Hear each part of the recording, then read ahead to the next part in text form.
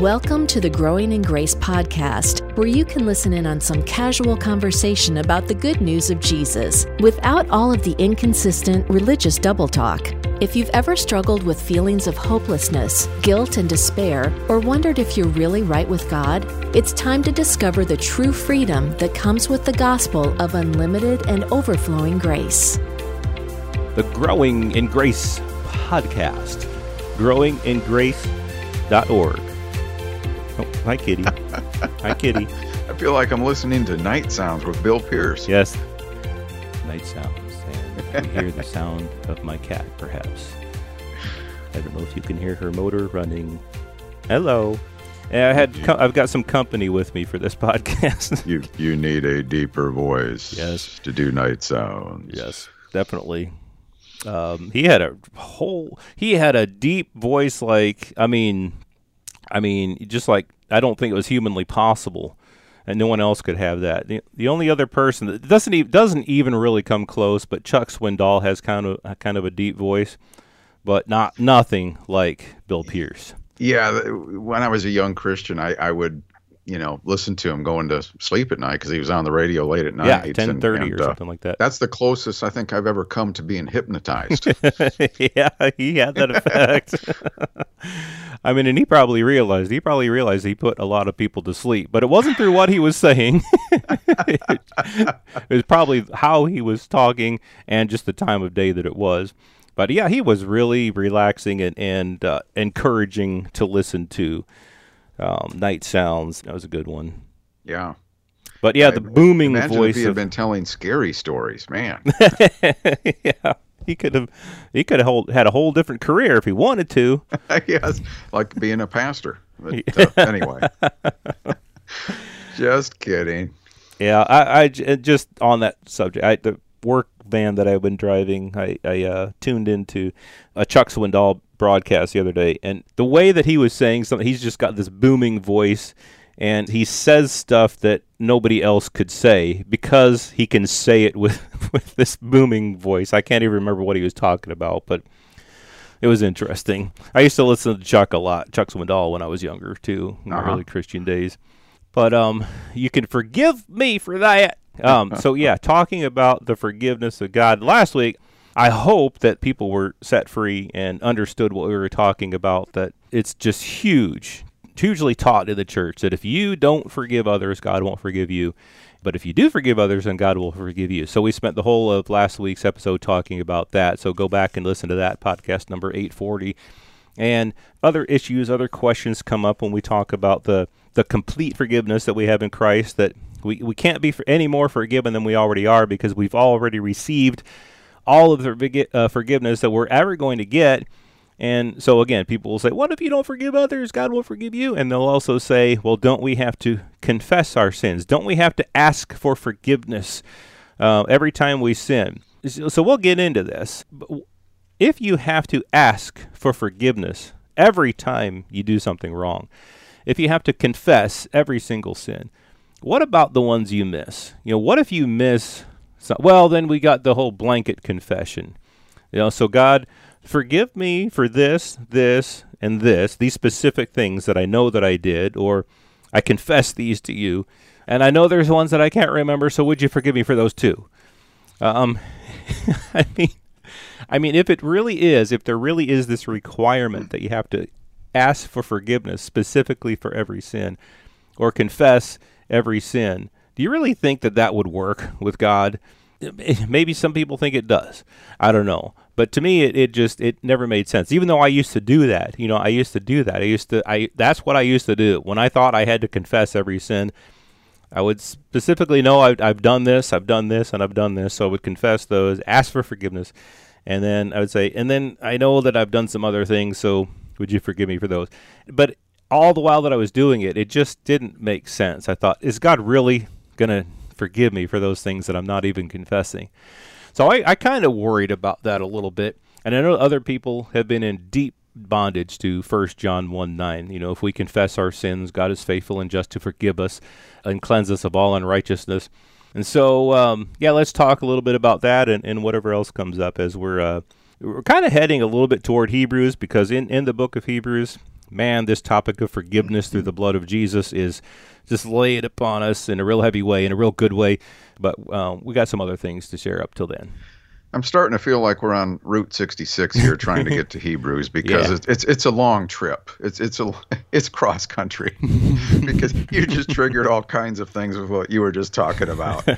I mean, because I've been down that road. Last week I mentioned in Clash of the Covenants, my book, one of the longest chapters is the Lord's Prayer. That is probably rivaled by another chapter called the Sin Confession Obsession, because that was just a big part of my Christian life for so many years, and it was so frustrating because you thought you were doing what you were supposed to do with trying to confess all the sins. Like you said, Joel, if you couldn't remember them all, which nobody could, some of them you might not even be aware of, then you just do the whole blanket thing and say, well, forgive me for what I can't remember.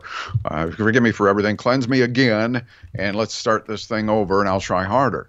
And this went on, and I'm sure this is very familiar with a lot of people who are listening right now, but the math was all fuzzy.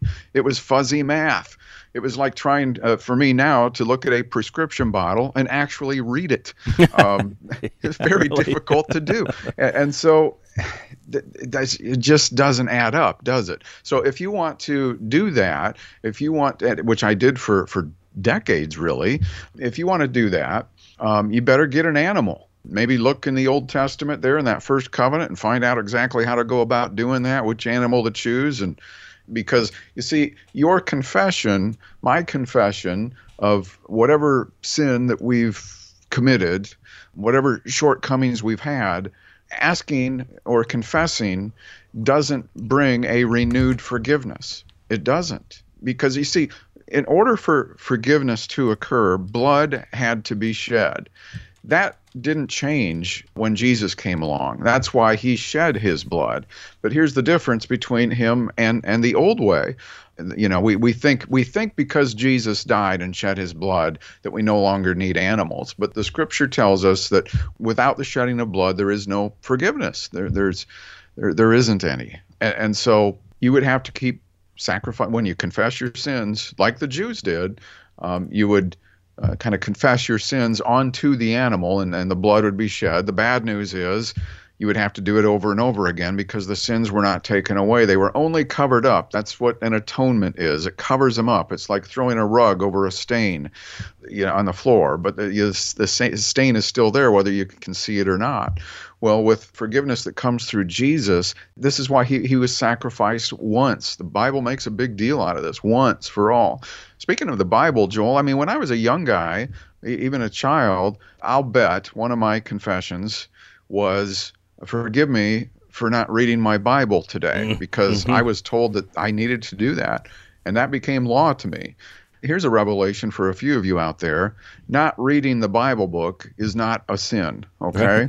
So I would get into all this kind of condemnation out there and try to get forgiven all over again. And when we were talking about forgiveness last week, when you realize the power of God's grace and the forgiveness that came through a once-for-all sacrifice through the shed blood of Jesus, this is why God is no longer counting our sins against us. Because why? Because the forgiveness has already been dispensed. The faucet, it never shut off. And so I feel like I've been talking for a while, and I better let you step in here, Joel. But I just want to encourage people out there, that whole confession thing that people talk about. Well, God will forgive you no matter how many times you ask him. There's even better news than that, right? It is even better. It's the once for all forgiveness that we have. And just like you said, all the things I've been talking about, all the things you were talking about, sparked all kinds of things in me too. So but this is good. You're talking about the blood. Without blood, there is no forgiveness. Ephesians 1:17. We talked about this a few weeks ago, but I just want to go back to it. In him, in Christ, we have redemption through his blood. Through his blood. Let's do it in the deep voice. Make more impact. In him we have redemption through his blood, the forgiveness of sins. In him we have redemption through his blood, the forgiveness of sins, according to the riches of his grace, which he made to abound toward us in all wisdom and prudence, And it goes on, but just to focus on the part there that talks about how we have redemption through his blood, not through our ongoing confession or asking for forgiveness, but it's something that he's already given us. It's according to the riches of his grace, which he made abound toward us. It's already been done. He already made it abound toward us. He already shed his blood. We have redemption through his blood, the forgiveness of sins. It's not something that we keep on getting over and over again, because, again, he would have to shed his blood over and over again. And when we do get to Hebrews, we'll definitely talk more and more about that. And so that does beg the question, well, what about 1 John 1:9?